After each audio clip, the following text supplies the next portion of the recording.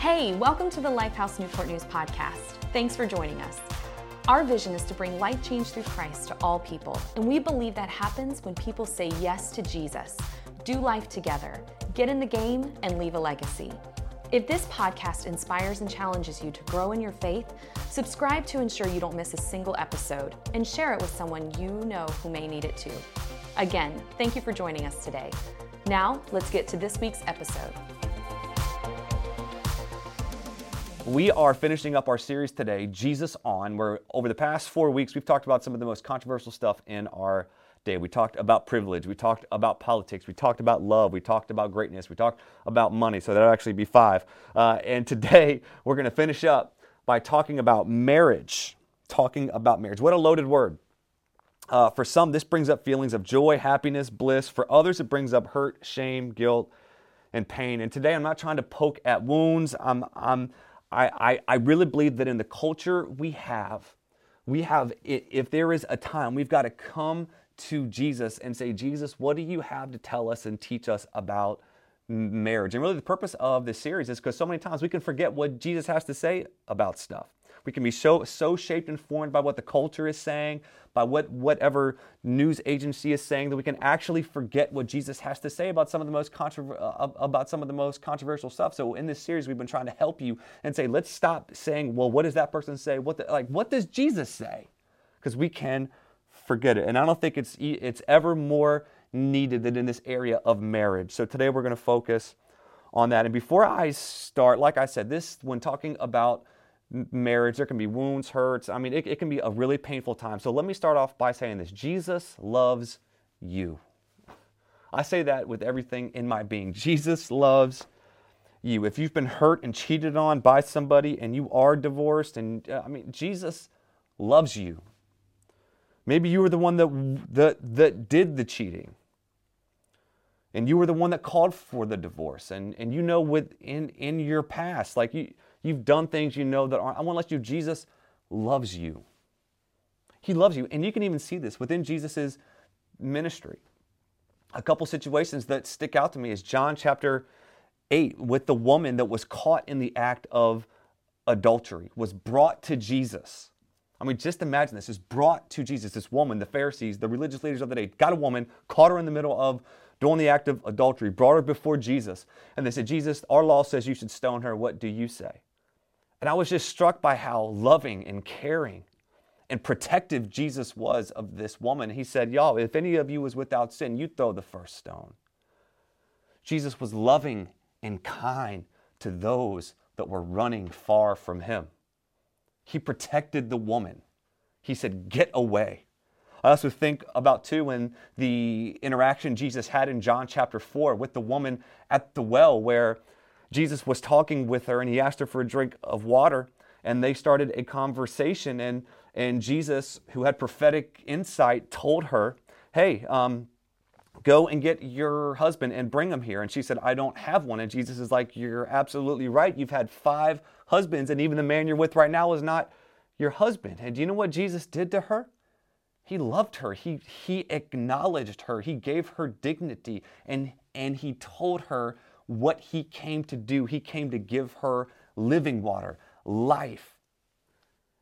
And he led her to him. He was not condemning. He was not shaming. He was not guilting.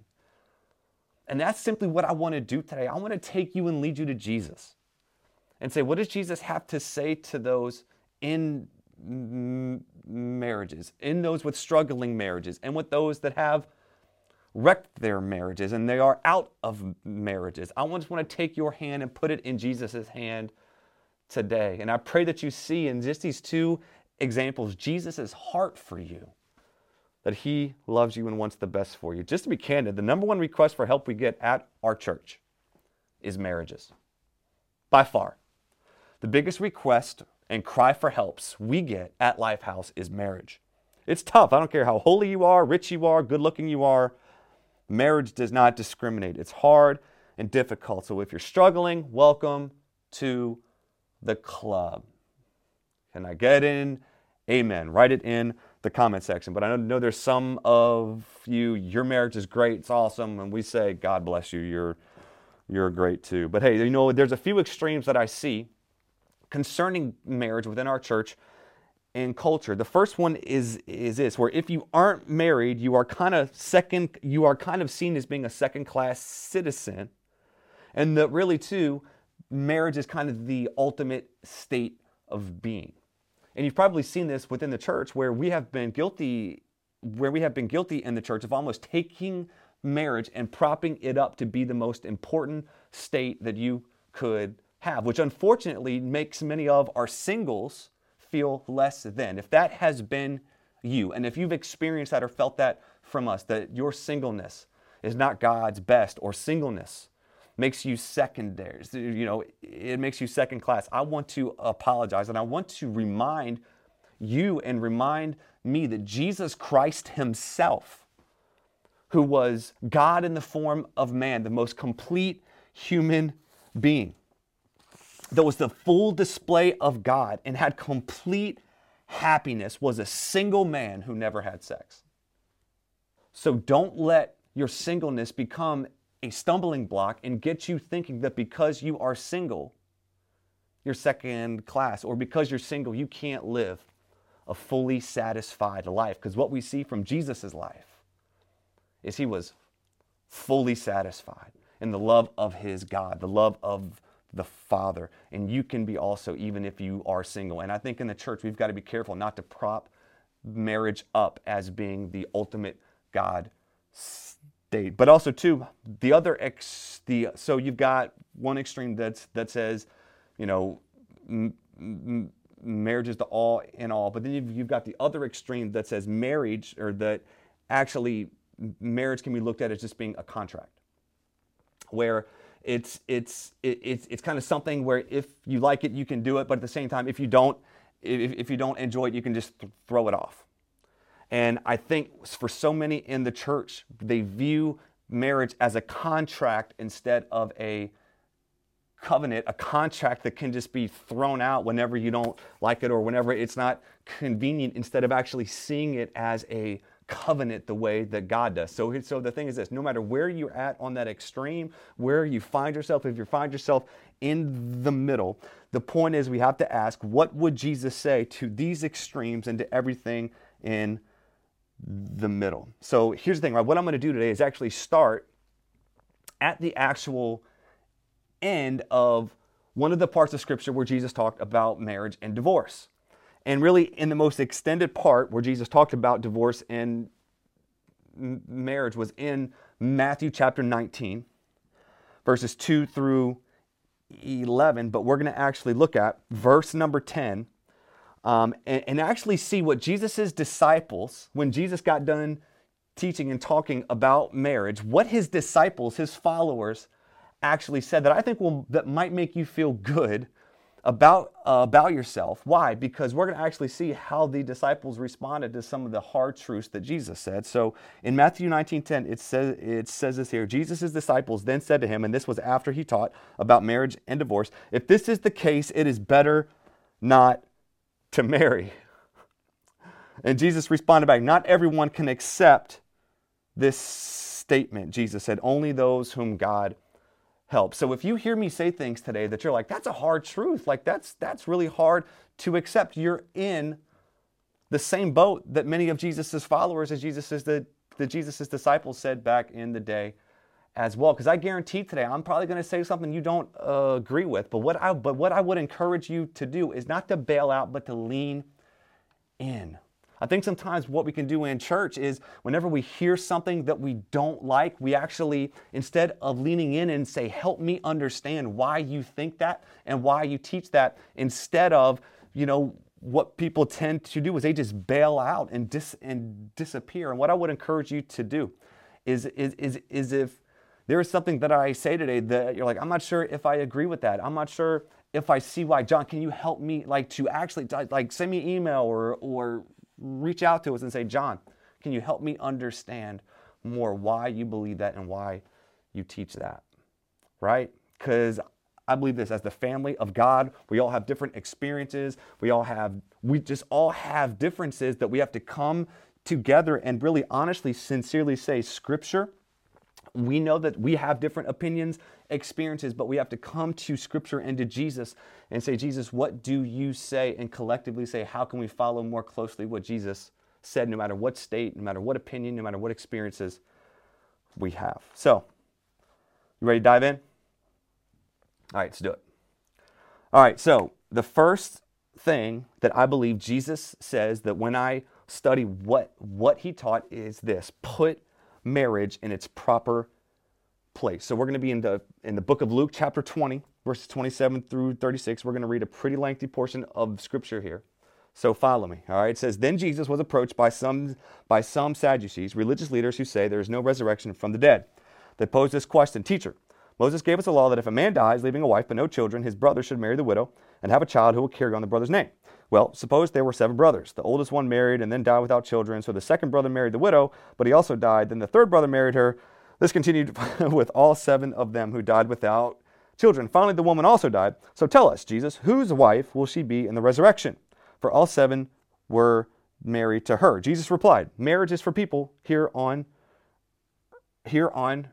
earth, but in the age to come, those worthy of being raised from the dead will neither marry nor be given in marriage, and they will never die again. In this respect, they will be like angels. They are children of God and children of the resurrection. Now, let me take all of that and break it down to you and share with you what Jesus was actually saying.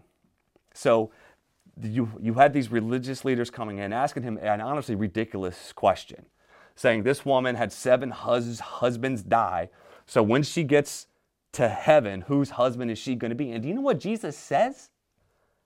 There's not going to be marriage in heaven. So do you know what Jesus is saying? Marriage is not eternal. I know some of y'all's heads just exploded. Like, what Jesus is, marriage is for this earth. And when you get to heaven, if you put your faith and trust in Jesus, when you get to heaven, I don't know if we're going to be caring about who we're married to or who we were married to while on earth. Does this mean you won't know your spouse? I'm not saying that because I'm not sure. Am I saying that marriage is not important then? I'm absolutely not. Jesus makes it clear in other parts of Scripture that marriage is vitally important, but the truth is it's not eternal, it's temporary. And here's why this is important: because we need to treat marriage like it's temporary and our relationship with God like it's eternal, which it is. The thing is this: marriage is a good thing, but it's not a God thing. When a good thing becomes a God thing, it becomes a bad thing. And unfortunately, what I see is that even sometimes within the church and culture, marriage becomes what?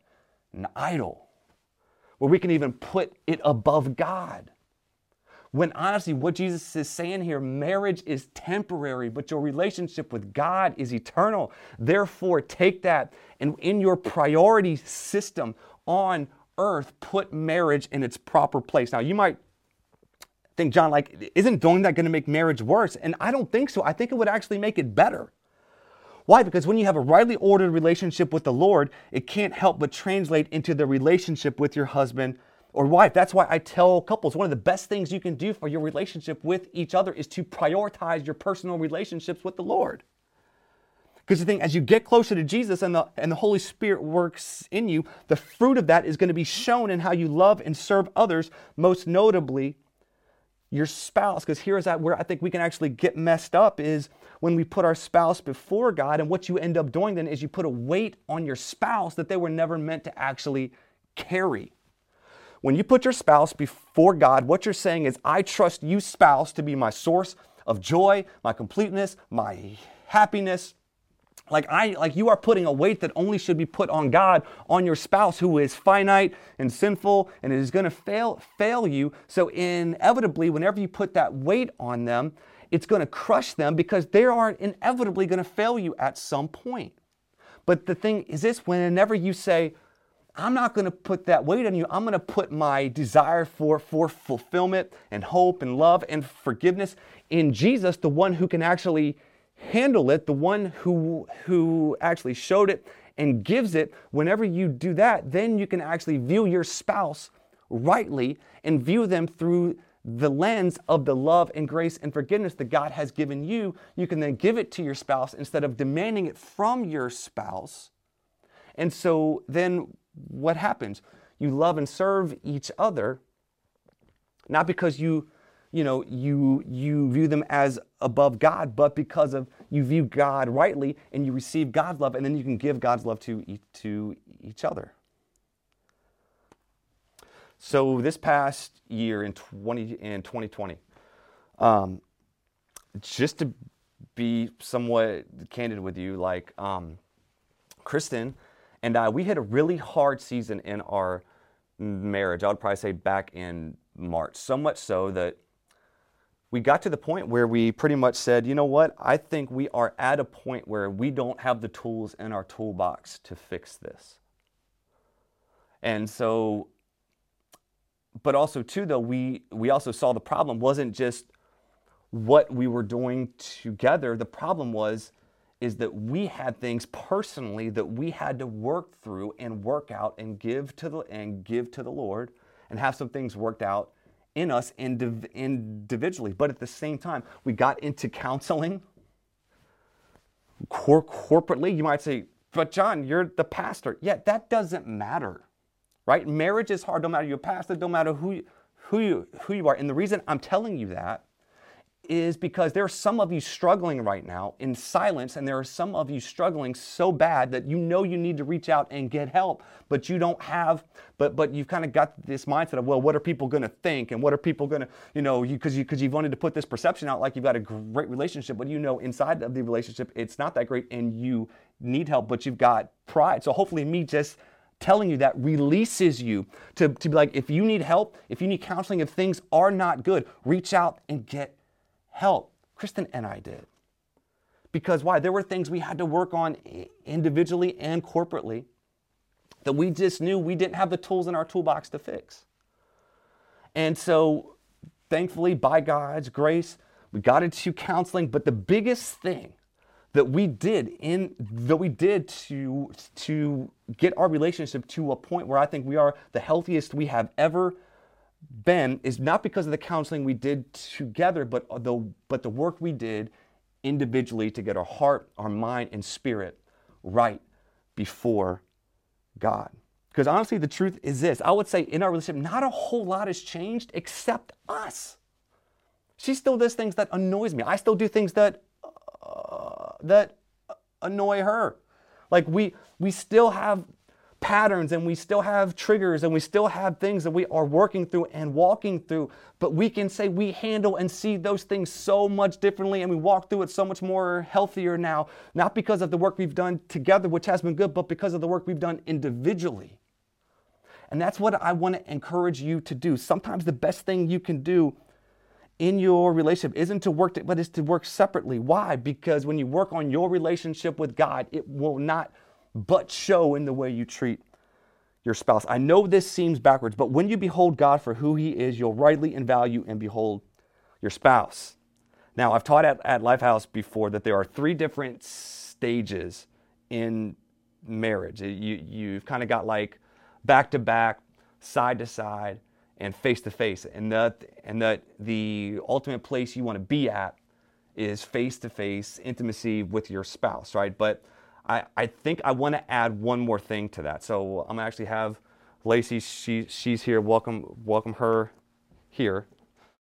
Typically in relationships, and some of you are walking through this right now, you feel this, where some of you feel like you're just kind of like side by side. It's more like you're teammates, right? You're getting the kids, not sick. You're trying to get groceries, trying to keep the house clean, and you just feel like you're going through life, and instead of there actually being a relationship, a deep, intimate relationship with your spouse, it just kind of feels like side to side, and you're just doing life together, trying to get through, pay the bills, and survive. But some of you feel like this, though. You feel back to back, where y'all are just against each other. Like, you're going one way, she's going the other way, and there is no unity, there's no cooperation, there is no there's no synergy. It literally feels like this is your relationship right now, where you don't have, like, y'all are just struggling, you're back to back. And really, if you're in this stage, you need to reach out and get help, okay? But then too, though, the place that I've always taught you want to be is kind of like face-to-face, where it's like, yes, it's intimate and it's great and, like you said, beautiful, it's all great. But what I've also seen in this stage here is that the more you stare at somebody, the more you see their imperfections. The more you can almost see, like, the longer you stare at something, it's like, and really, I think we go through those stages, right? Where you kind of have moments of great intimacy, then it becomes moments of side by side, then you'll have stages like this here. But honestly, what I think I've taught wrongly is this whole thing of, like, be face to face. That's the kind of best state you can be in. When honestly, I think the best state you can actually be in now is not just being face to face intimacy, but then both of you look up to God. And the thing is as you behold who God is and what God's like and the love that God has for you, you can then view your spouse the right way. You can view them the way that God views them. And plus, too, as you're looking up, you are receiving. And because you can't give love you've never been given. So the thing is as you're looking up and you're beholding the love and grace and forgiveness and mercy of God, you are receiving it, which then allows you then to be like, you can give it to the other person. Thank you, Lacey. As you rightly behold God, you will rightly see and prioritize your spouse. So now we're going to shift gears and we're going to look at a portion of Scripture that is the longest recorded teaching from Jesus about marriage, like I said, that includes divorce. We're going to read it and see the last two things that Jesus, the two big last things that Jesus emphasized about marriage. Okay, so we're going to read Matthew 19, 2 through 11, actually starting in verse number 3. Some Pharisees came and tried to trap him with this question: should a man be allowed to divorce his wife for just any reason? Haven't you read the Scriptures? Jesus replied. They record that from the beginning God made them male and female. And he said, this explains why a man leaves his father and mother and is joined to his wife, and the two are united into one. Since they are no longer two but one, let no one split apart what God has joined together. Then why did Moses say in the law that a man could give his wife a written notice of divorce and send her away, they asked. Jesus replied, Moses permitted divorce only as a concession to your hard hearts, but it was not what God had originally intended. And I tell you this, whoever divorces his wife and marries someone else commits adultery, unless his wife has been unfaithful. Jesus' disciples then said to him, and we said this part earlier, if this is the case, it's better not to marry. Not everyone can accept this statement. Jesus said, only those to whom God has helped. So let's unpack this here. We don't have time to unpack everything, but I want to point out two important things that Jesus said. First off, marriage is a picture.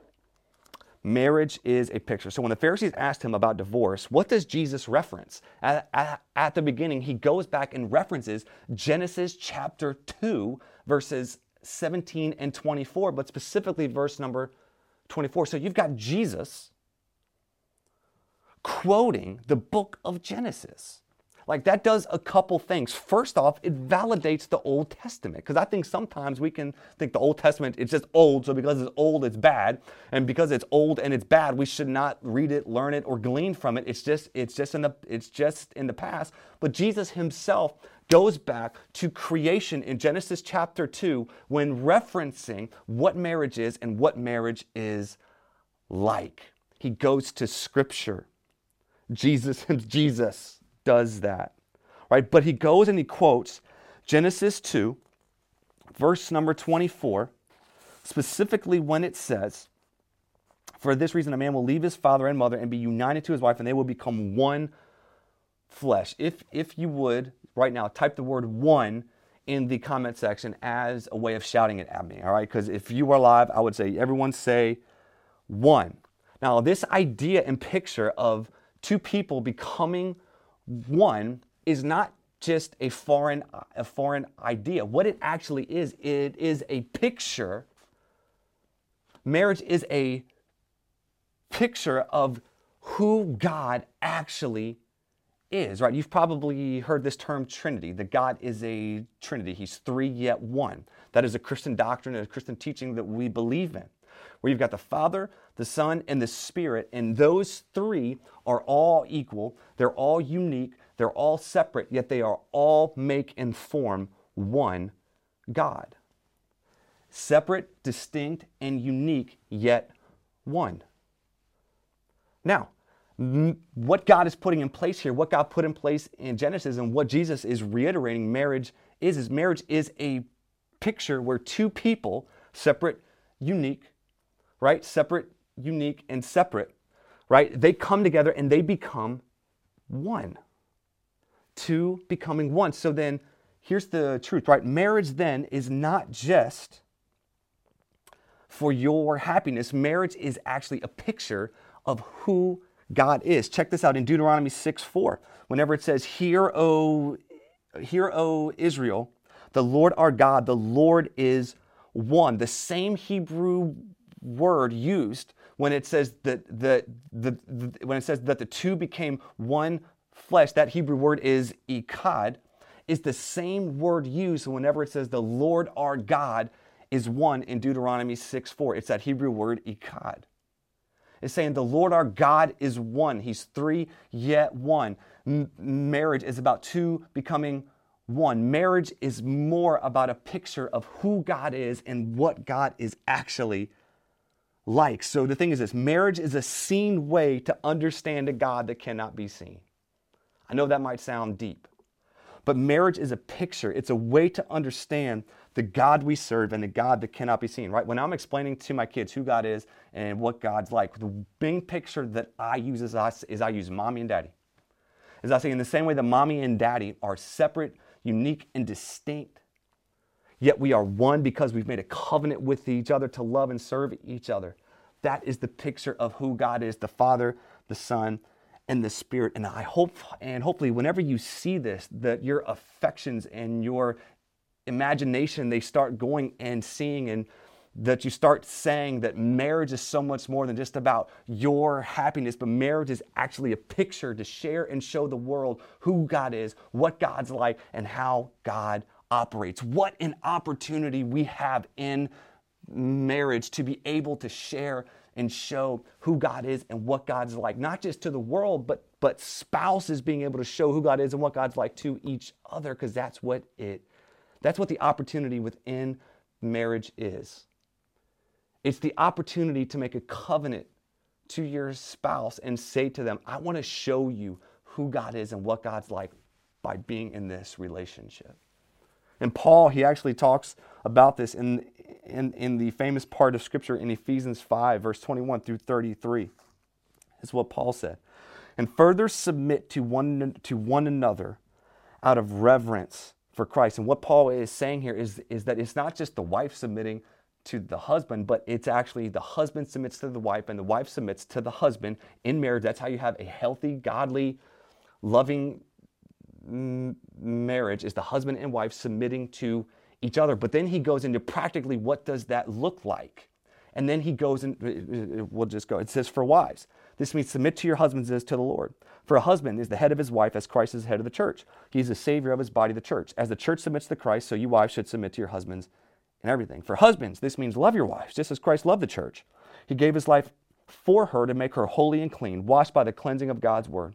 He did this to present her to himself as a glorious church, without a spot or wrinkle or any other blemish. Instead, she will be holy and without fault. In the same way, husbands ought to love their wives as they love their own bodies. For a man who loves his wife actually shows love for himself. No one hates his own body, but feeds and cares for it, just as Christ cares for the church. And we are members of his body. As the scriptures say, here we go. Look at what Paul quotes. As the scriptures say, a man leaves his father and mother and is joined to his wife, and the two are united into one. What is Paul quoting? He's quoting Genesis. He's quoting the same exact scripture that Jesus did when Paul himself says, let me go back to creation and show you marriage is a picture, the ultimate picture of who God is and what God's like. But also in marriage, when you get married, spouses have the opportunity to show each other through the way they love, through the way they serve, who God is and what God like. Marriage is just not about your happiness. Marriage is about the opportunity to show your spouse more of who God is through the way you love them and serve them and honor them. And then Paul goes on to say, this is a great mystery, but it is an illustration of the way Christ and the church are one. Do you see this? I pray you're getting this. I pray this is not complicating the snot out of you, but I pray that you're seeing. And what I'm hoping that you get is that when you get married, you are one. I know you're separate, you're unique, you're distinct. You got your own physical body, but at the same time, in the spirit, when you make a covenant to each other, you literally become one. And what Paul says here, guys and girls, if you mistreat your own body, you're just not mistreating your own body, you're mistreating your spouse. If you mistreat your spouse, you're actually mistreating your own body. It is a mystery of the two becoming one, but in God's eyes, that is what happens. And so because that is what happens, because it is this covenant, because it is a picture of who God is and what God's like. That is why Jesus was so emphatic that what God joined together, let nobody separate. And this is our final point here. And this is probably be one of the most difficult ones, because it's hard to talk about marriage without talking about divorce. And I know even the sound of that word for some of you, you almost have these triggers. It's like it triggers abuse, or it triggers betrayal, or it triggers trauma. Like because of the years and years you have experienced, or you're currently experiencing, or you did experience hurt and pain and brokenness. And that word divorce can cause a bunch of different emotions. But let me go back to what I said at the beginning. Jesus loves you. No matter what situation you find yourself in, or you might find yourself in the future, Jesus loves you. But let me tell you, let me be clear about two things. And these are going to sound oxymoronish, but hopefully you see and you hear my heart. God hates divorce, and God is full of grace, kindness, forgiveness, and mercy. And in between these two truths, there are a lot of unique and nuanced situations. Scripturally, the only two reasons that I see and most theologians see of why divorce would even be permitted is sexual unfaithfulness and abandonment. You can see in the scriptures we read in Matthew 19, Jesus mentions the divorce. That it says that anyone who divorces except for sexual immorality, sexual unfaithfulness, and marries someone else commits adultery. Right? But then you see Paul in 1 Corinthians 7. He states that in some situations a spouse leaves. And he says if a spouse leaves and there's nothing you can actually do, like if you try to pursue reconciliation but they're not a Christian and they just bail and they just leave, there's not a whole lot you can do, and that would also serve as a possible permissive way or a possible permissive path to do a divorce. But I think that we can say this: God's heart is always reconciliation. God's heart is always reconciliation. Now, I know there's situations and circumstances where that might not be doable, and the truth is this, right? I think sometimes whenever we hear stuff like this, some of you are in extremely abusive relationships, like physically abusive, mentally abusive, verbally abusive relationships. And what I would tell you is do not suffer in silence. Get help. If you're a part of Lifehouse Church and you are a part of a relationship like that, part of being a part of a church family is saying, you know what, if there's something going on in your relationship where there's struggle, abuse going on, get out and tell somebody in authority. If there's physical abuse going on, go to the authorities, go to get help. It's not about suffering in silence or suffering just to stay married, right? It's like take a step of saying this is dysfunctional, this is not right, and get help now, right? But the thing is this, right? I know, and I can't speak to every situation.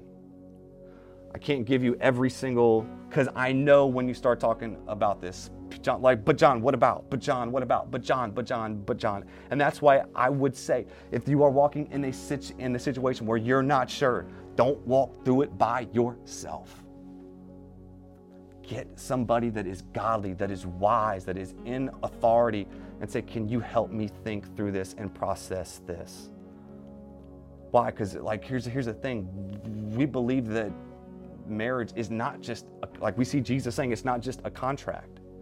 It's not just something, because one of the things he bashed the Pharisees for was that you just write a certificate, a contract, and send your wife away, or you just send them away. It's like, are you kidding me? No, when you join together, let no man separate. It is a covenant. That whenever you get married, whenever you stood at the altar, you were not just making a covenant to that person. It was not just two people there and the pastor there. You were standing on holy ground where you were stating to the other person through poor, rich, sickness, health, you are stuck with me. You are stuck with me. And I feel like there's some of you right now, you need to be reminded of those vows you made. You need to be reminded of those, of what you told your wife, because things right now are not easy. It really is tough, but at the same time, there isn't abuse going on. You're just having struggles, issues, and you want to get out. But what I'm going to encourage you to do is not to strive to get out. The work that you would strive to work on getting out, strive to work and saying, let's work on this relationship. Why? Because the thing is this, the covenant you made to your spouse, stood at the altar and say, I give you my life, I give you my everything, I give it to you, is almost the same kind of covenant that Jesus made with us. And actually what that marriage covenant is modeled after. Because honestly, what if Jesus loved you with a contract love? What if Jesus loved you with a contract style love? We would all be, and I'm saying we'd be screwed. It would not be good, because at any moment Jesus goes, you didn't live up to your end of the bargain. You're gone. But Jesus doesn't love you and I with a contract love. He loves us with a covenant love, sealed, signed, and delivered by what he did on the cross in our place and for our sin. And when he rose from death, he defeated Satan, sin, and the grave. And because of the covenant he made, the laying down of his life that he did, he forever said to you and me, I'm stuck with you. Jesus is not giving up on you. He will not give up on you. He's always about reconciliation. He's always about saying, how can we make this right? Because my covenant is secure, solid, and firm. And that is the relationship, God's relationship to us, that is the fuel, the fire, and the example when it comes to the kind of relationship we should have in our marriage. Saying, I'm stuck with you. I don't like you. No. You do some annoying things. We're different. You like hot, I like cold. I mean, my wife and I are completely different. Like, I'm in the house sweating to death. She's like, it's just great. Right? She's gluten-free. I'm not gluten-free. I love sports. She can't stand sports. She likes, reading books with stories. I like reading, I don't want to, just tell me what to do. We are completely different. But when we stood at the altar and we said we are in this thing, what we've told each other is, you are stuck with me. And that's what I think some of you need to know. That is what God says about you. He's not leaving you. He's not abandoning you. He has made his covenant. He has said, I do to you. He is with you. He is for you. And some of you need to be reminded of that, because that is the example of the relationship between you and God, his commitment to you and your commitment to him, that is the fuel and the example for the kind of relationship God wants you and your spouse to have. But what I found is that if this is not right, it's going to be hard to get this right. But y'all, here's the thing. Marriage is not a contract. It is a covenant. Thank you again for joining us today. If you need prayer, have any questions about what you just heard, or said yes to Jesus for the first, second, or third time today, please reach out to us at lifehousenn.com or text 757-690-2401. We'd love the opportunity to pray for you and help guide you through the next steps in your faith journey. In the meantime, we hope you'll join us online next Sunday at 9 a.m. or 10:30 a.m. at lifehouseonline.com, or in person for a live worship service at 8:30 a.m. or 10:15 a.m. at the Regal Kiln Creek Theater in Newport News, Virginia. Visit lifehousenn.com For more information or to reserve your live worship service spot today,